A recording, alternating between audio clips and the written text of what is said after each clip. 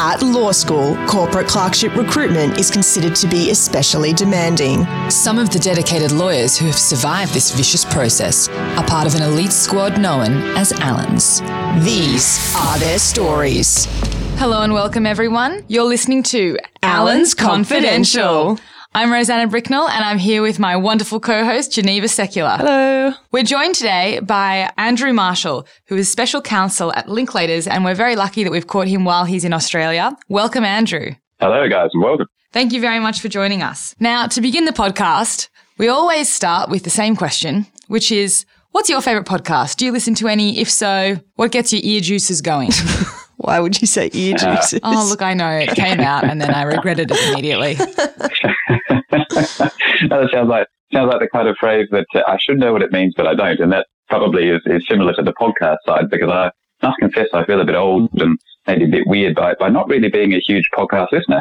But I know that puts me a bit out of step with probably many of the people listening to this. And that actually was brought home to me recently when I met a couple in London and we were talking about our commutes to work, and I live about 20 minutes by tube or about an hour to walk into the office. And I told them that I like walking into the office, and the guy, he sounded quite surprised by this. He said, well, an hour, that's a long time. Do you listen to podcasts on the way?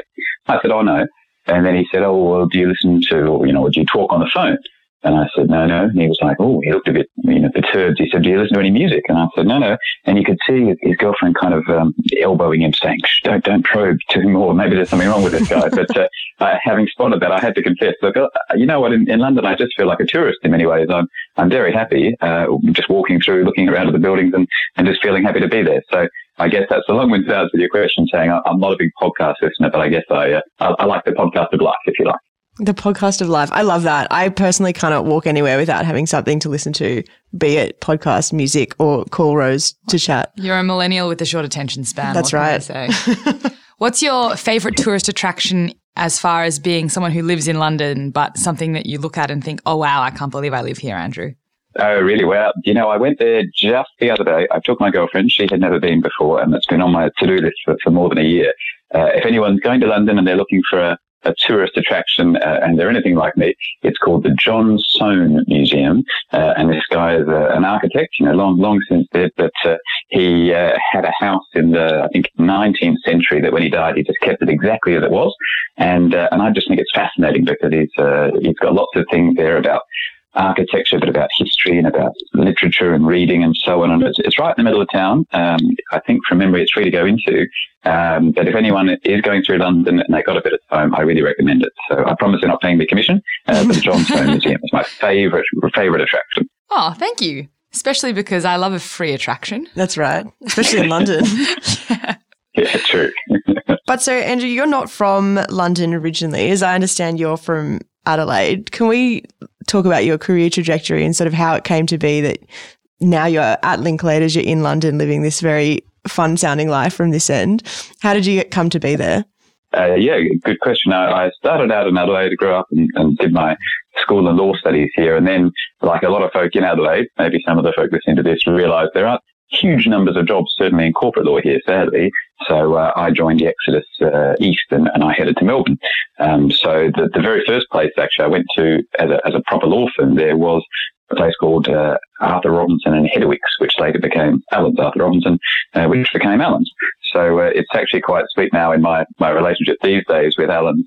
I still see people like the senior associate at the time, now long since a partner, a guy called Igor Bogdanich, who I sat with then, and the principal I had at the time, a guy called Nick Tolle, who since left Allens and is now one of our key clients. So I feel a real sort of connection with the past when I see those folk there. But in the end, I joined Mallesons just over the road and did deals on the other side of Allens for a long time. I've got some tombstones sitting on my desk in London. I rotated around doing something we called an article clerkship in those days, which gave you the chance to move through about 4 different departments over the course of the year. And at the end of that, I qualified, you might say, or settled as an associate in the finance practice. So I worked there for about 6 years and then moved across to the UK originally to do a master's at Oxford, where I was for a year.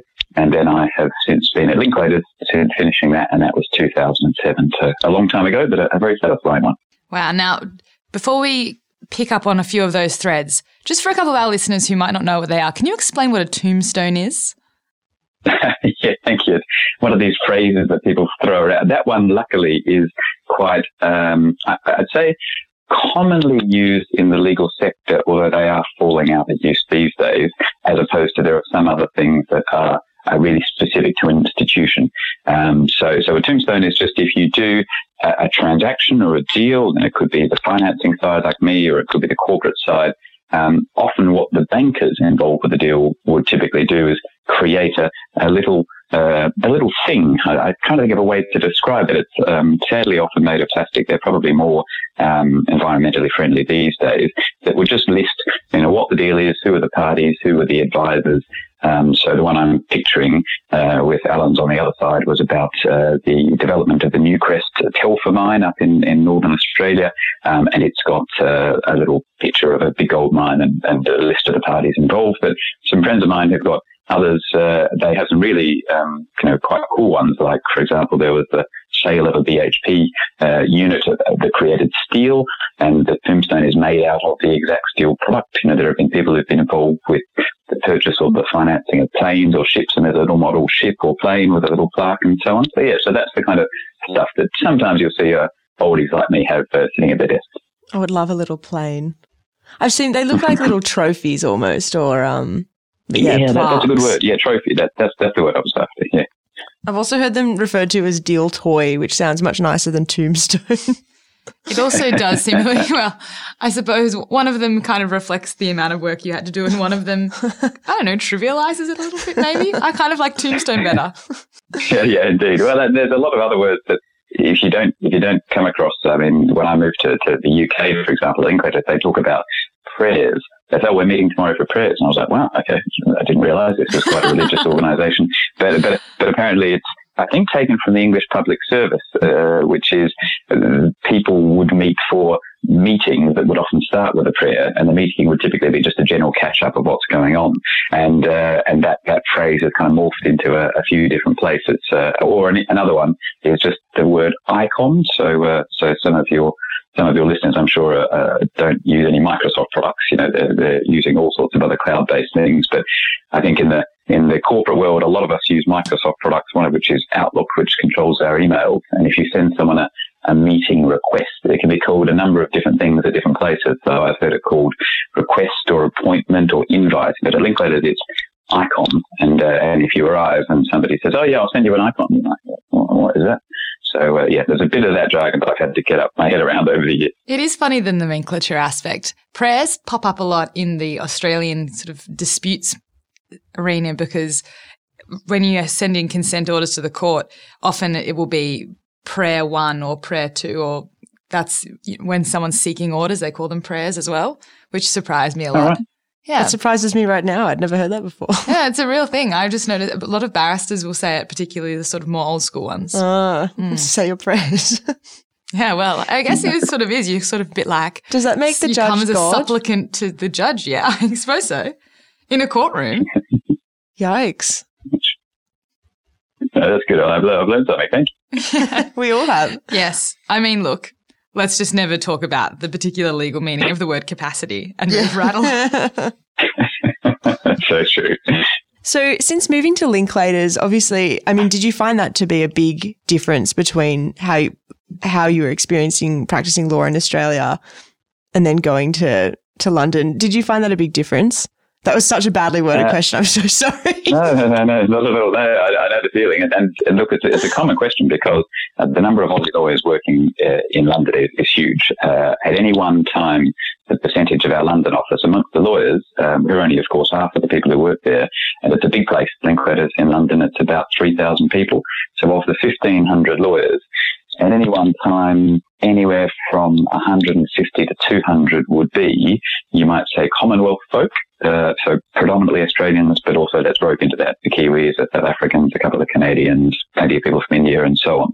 So yeah, that's more than 10%, and people are often quite surprised by that. People who come from other places like continental Europe or Latin America or Asia often say, "Wow, I'm not convinced I'm in London. I would believe I'm in Melbourne or Sydney."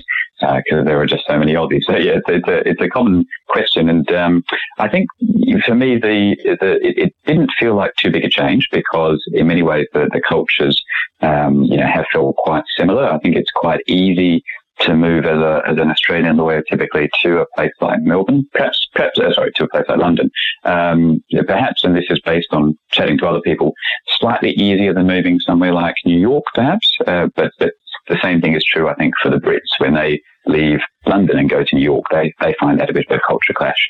It's a relatively easy move. I think the real trap that I probably fell into, that I think a few other people fall into, is just assuming, and I think this is sort of typical Aussie humility, which many of our counterparts from overseas who see us on the sporting field never believe we actually have. But our typical Aussie humility is, I'm going to go to London, everything is going to be bigger and brighter and better. It's just all going to be amazing. And many things are, but then there are always one or two things that you think, hey, actually, we did that better back home. And a typical thing for that actually would just be technology, where often Australian law firms, and my experience of working with Allens demonstrates this, are often ahead of the UK law firms in terms of their adoption of technology. And look, that's partly just a result of size, because, we've got 30 offices across 20 different countries at Linklaters. So just rolling stuff out across that big network, it takes a long time. So, I remember in Australia, I got what we called a Cisco phone in, I think, 2003, 2002, whereas when I went to Linklaters in 2007, we still didn't have those, and it took a couple of years later before they were introduced. So some things like technology are a disappointment, you might argue, but then plenty of other things are actually very similar and indeed meet the expectation of being better. Oh, well, that makes me feel quite good about, in particular, the fact that I hate my Cisco phone. I think we're meant to be upgrading them soon. So very good. Well, I think the next step is removing the phones altogether. It's all VoIP and other things like that I'm not going to pretend I know huge amounts about. We have some sort of international chat system that I don't fully understand. Yeah, you can. Yeah. I can never start conversations, though. It really annoys me. But other people can start them with me from Linklaters. Yeah. Maybe that's a specific thing that Alan's put in place for you, so you don't distract other staff members. Geneva is too unproductive, so she can't commence Skype conversations. We did find out recently that when Geneva and I rotated in our second year here, they deliberately didn't put us in the same office because they thought we wouldn't do enough work. That's probably fair enough. It's nice that people are thinking about you, isn't it? Yes. Yes, well, all press is good press, I suppose. Yeah. Speaking of being in different offices, actually, Andrew, at Linklaters, obviously, there's quite a lot of offices in different countries. Have you ever worked anywhere else? So not for a long period, but actually I've been in other offices regularly over the course of my time there, and I find that really, really satisfying, really enjoyable. So I think somebody asked me this the other day, and I think I worked out of the 30 odd Linklaters offices, I think I have been to all but 4 or 5. Don't quote me exactly on the figures, but it's quite a lot. And that, I think, for anyone, particularly in Aussie, is great. Anytime I get on a plane in a suit with a briefcase, and I have to pinch myself, and I think, wow, people pay me to do this. This is amazing. But I think it does make a big difference when you can see where people are. And I think in Australia, we understand that better than anywhere, because if you grow up as an Aussie with any sense of the world, and I guess this is a common answer to a question where people say, why on earth would people leave Australia? Because it's such a wonderful place. The people are terrific, smart, good looking, whatever, great weather and everything. And thanks, I say, Andrew. all of that stuff is true. All of that is true. But if you are an Aussie who grows up with any sense of the wider world, and that, of course, is not all of us, but it is many people, and probably I imagine many of those listening to this, then I think you are sort of acutely aware that the world is a long way away. You've got to go a long way to find places. So I think it's important when you're dealing with people by phone or by email, and if you can picture actually where they are working, their physical working environment, it just makes such a difference. So yes, there have been lots of the different offices that I've seen, even just for a short period of time, and it's remarkably easy to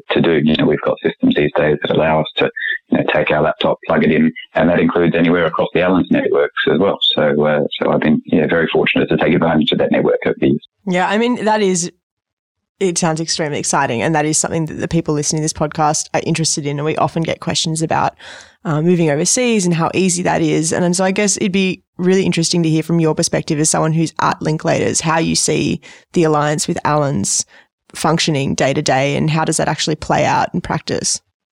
Yeah, I mean, it's probably for those listening, they wouldn't necessarily realise just how quickly that's changed, because when I was a law student, certainly I had never heard of Linklaters. I don't think I'd heard of it until probably several months into my article clerkship, my first sort of permanent legal job, and at the time, none of the big international firms had presences in Australia, and the internet was still quite new, so sort of information flow was less, and really in the course of that time, nearly 20 years, things have changed so much, and I guess that's just partly how the world has changed. Australia is an even greater or more tightly integrated part of the global economy. And so you've got a bit of a push from this end where people are saying, well, what are we doing here in Australia to follow, as a lawyer, our clients and their businesses overseas, and then ditto at the other end in London. We work with a lot of clients with big presences in Australia, whether that's mining companies or whether that's just Australian companies who've got presences in the UK, like National Australia Bank, for example, and others who I work with regularly. They're just around the corner from us in the London office, and so there's just that flow through of business that lawyers need to follow, and it's just become a much more seamless service. I mean, we talked about technology before, and I just mentioned the importance of kind of understanding people's perspective on the Linklater systems. We can look up and we can see where if anyone at Allens is just rattling their name into our internal systems, so it feels very much like kind of part of the family. The one thing we don't have, sadly, is like we do within Linklaters, is we don't have the photos of the folks from Allens. So therefore, if you're worried that somebody from Links is looking you up, they can't on the internal system see your photo. So I'm sorry about that. Thank you. Huge relief. Massive relief. My photo is appalling. Geneva's is really nice though. I'm happier with the new one that I had, because previously, so I got a new one maybe 4 or 5 months ago, but prior to that, it was the photo that was taken before my first summer clerkship interview. So I look sort of way too eager, way too nervous. There's just too much going on. This one is more like, I've just taken a photo. It's quite normal. You're a professional person. That's right. Now, Andrew, I was going to say, if ever you come to Links, for example, I'm heavily involved with training, and I run courses in London, and often we might have anywhere up to 150 people at a course in London. For example, that's every 6 months, all of our graduates from around the Linklaters network who come there, and often we can use the photos that people send us, partly to get them to know each other, but at the end of however long the course is, it could be a whole week. I might just put some random photos up on a screen and say, right, who is this? And of course, it's relying on people who've met them that week to be able to, that's Bob or that's Jane or whoever. And of course, it gives lots of flexibility for hacking on people about exactly the kind of photo you mentioned. You say, here is somebody who's really keen, really, really keen to have started work. So I must say, even though Geneva and I both had appalling photographs taken when we were first summer clerks, and regrettably mine is still in play, the worst ones were the people who couldn't come here for the interviews and have a photo taken. They had to send in copies of their passport photographs, and those photos were their online system photos that followed them around for 2 years. And I'm just grateful that wasn't me. I can imagine. I should have said, it makes me think of I started in Melbourne with one of two twins, a guy called Kieran, who's now a barrister, and his twin brother Kyle had done a summer clerkship at the same firm. And Kieran, the photo he was given was not in fact him. It was his twin brother Kyle from his summer clerkship. And when Kieran went to the HR team and said, look, can you change it? They were like, but it's you. And he said, but it's not me. It's my twin brother. It took him at least a year, I think, to persuade them that he wasn't having a laugh. Oh, wow. I like that it's a security concern. I'm pretty sure if we want to change ours, we can just send it to the lovely facilities manager who fixes it up for us. I can see that as like a wacky sitcom where, they just interchange day to day, and like one day Kyle can come to work and be a lawyer, and one day... I really feel like that's professional misconduct. Yeah, but good for TV. Haven't you seen Suits? That whole show is professional misconduct. It's true. The TV version of what it's like to be a lawyer is like, oh, what are ethics? I should, as a PS to that, I now Kyle lives in London. In fact, he's working at the High Commission there, so I see him occasionally. But when I first met him, I always thought he, or rather his twin brother, was really rude. So I thought, well, I know this guy called Kieran, but then I'd see Kyle, who worked at a different law firm in the same building, in the lift well, and I give him a wave, and he completely blanked me. And I think, oh, that guy, I thought he was great, but complete clown. Now, Andrew, you touched a little bit earlier on how a big part of your role at the moment is training other lawyers and clients. Can you tell us a little bit about, first of all, your, I suppose, initial career stream in becoming a banking lawyer, and sort of why and how you transitioned into the training role that you have now? Yeah, of course. So taking the banking side first, that was never my intention. If anyone here at uni is thinking finance, banking, boring, then I'm on your side from how I felt then.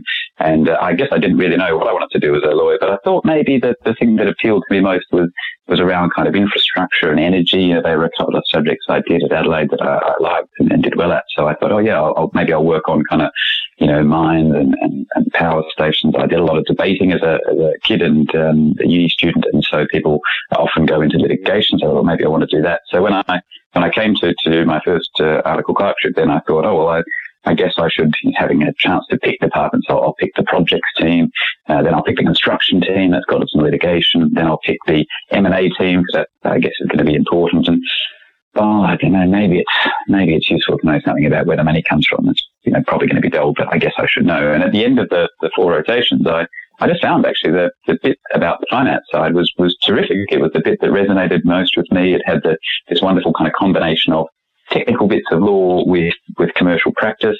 I like the flexibility. I mean, not only because finance is so international, I thought, I'm pretty sure I'm going to work abroad at some stage, and so that I'm sure will help. But also just, I might not stay in law, and knowing things about finance would help me. I could become a banker, I could become a consultant. All of those things sort of came into play. But probably the most important factor, even more important than those, was just I really liked the people. And in fact, the principal I had in my rotation is now a partner at Owens, Nick Creed, who I saw passing through Perth on Friday, who's an absolutely terrific chap. And his influence was one of the things that certainly helped me to come back to the group. And one thing I should add on that to folk, because I've loved it ever since, I really enjoy working in finance, is, here in Australia, which is different to other parts of the world, people do law and another degree. So, people often do law comm, but you could also do law science or engineering, or in my case, arts. And I think there is sometimes a perception of people saying, if I haven't done a commerce degree or a finance or economics degree, I might struggle a bit, going into finance. But I mean, that's not the case in the slightest. I mean, those of you who are doing those courses, it's certainly helpful that you can happily work as a finance lawyer without ever having done any of that formal training, because you pick stuff up on the job. And many of my colleagues in London who don't even have to do law degrees to be lawyers, they've done classics and things like that as their sole degree, and are working as some of the most successful finance lawyers around.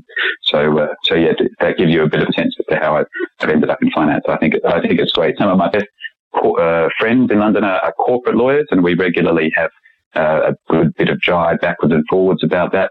So, one of my good friends, Sue, she always calls us debt geeks. She says, you debt geeks, you on the financing side, it's so boring and stuff. And we always call the corporate folks, corporate heroes. You guys don't know anything about the law, but, I guess, good luck to you.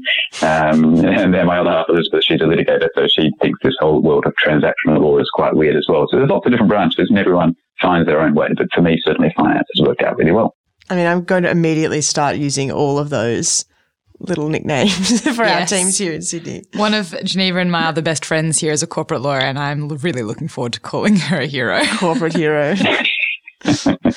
So one thing you mentioned in talking about that, which was a really fascinating journey to where you are now, but you mentioned you picked up finance because it might be something that you could take forward with you if you were to leave the law. What is it about practicing in a firm and practicing law that's kept you where you are, rather than pursuing something else like becoming a banker or working in-house somewhere? Yeah, and the cliche people say is the people, but I think that it's so true, and I find it's just such an exciting professional environment to work in. And at Linklaters, there was a tagline we had for our recruiting campaign a couple of years ago, which was called "Live Your Ambition." I can still picture this. It's got big block capitals and so on, and looked almost quite threatening. We're familiar with it, and many of our listeners, I think, will be too. Ah, very good. Okay, great. Well, I'm glad it's resonated. That was, I think, from memory, I think it's since been replaced by, if I remember right, the Great Change is Here. So if any of you who are listening now and you see the Linkletters campaign, that's what it is now. I'm sure it will change again in a year or two. But yeah, people often associate ambition with quite negative things. But I think in many ways that it's the very positive element of that, which I see around the firm. I walk around our London office or any of the other offices I go to, and I see people who are genuinely committed to being the best in the world at what they do. They woke up, they come to work and they're like, yeah, I'm going to be awesome today, or I'm going to do whatever I can to be awesome. And that doesn't mean, being unreasonable or being mean. It means working hard and focusing your efforts and so on to make their work well. And I just really feel that buzz and that energy you see around. People are often just so good at that. And I guess comparing that to any other organisation, I've never really seen that sort of energy. And I keep in touch with lots of our alumni around the world, and many of them, when they leave us, they catching up after a couple of years. I say, that was the thing I missed the most. It was the fact that, when you ask somebody, can you help? They will say, yeah, absolutely. Even though they're really flat out or busy or whatever, there's just a real case that the answer is yes. As was the slogan for a telecommunications company in Australia when I was growing up, which is probably long since changed. That resonates with me as well, actually. I remember having a chat with the chairman of Allens probably last year now, and she gave me one of the most, I think, easy to apply across everything pieces of advice I've ever had, which was just work hard, be kind. That was it. But it's a good thing to remember, I think, in everything you do. It's true. I mean, actually, the thing that brought it home to me, and I did tell one of my colleagues, Ruth, about this not so long ago, was I was working in our Frankfurt office for a week, and I was working at the desk of a guy there called Serjan, and he was away on leave, so I was just toiling away at his phone, and I got an email from my colleague Ruth in London, and she said, "Oh, Andrew, can you help me? I'm busy and I've got this question on this finance matter that's not quite her area. She's more real estate." So I thought, yeah, sure. But rather than emailing her, I just called her. So I called her and she answered the phone and she said, "Oh, hi, Serjan." And I was like, "Oh, no, Ruth, it's Andrew. Maybe you just emailed." And she said, "Oh, thanks, Andrew. Great." So we chatted, and then I answered her question. Might have taken 15, 20 minutes. And as we hang up, I said, oh, by the way, how do you know Serjan? Because he's a finance colleague of mine, but I guessed that she might not have come across him. But she said, "Oh, who's Serjan?"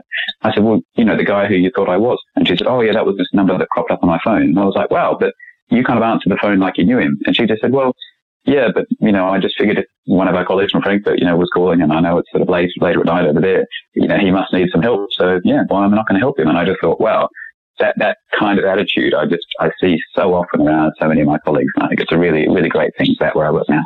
Yeah, this is something that we come back to time and time again on this podcast, is that it is the people who really make going to work special and who make, what can be quite challenging or demanding times just feel a lot easier and a lot more enjoyable. On that note, thank you very much for your time today, Andrew. We really appreciate you joining us on the podcast.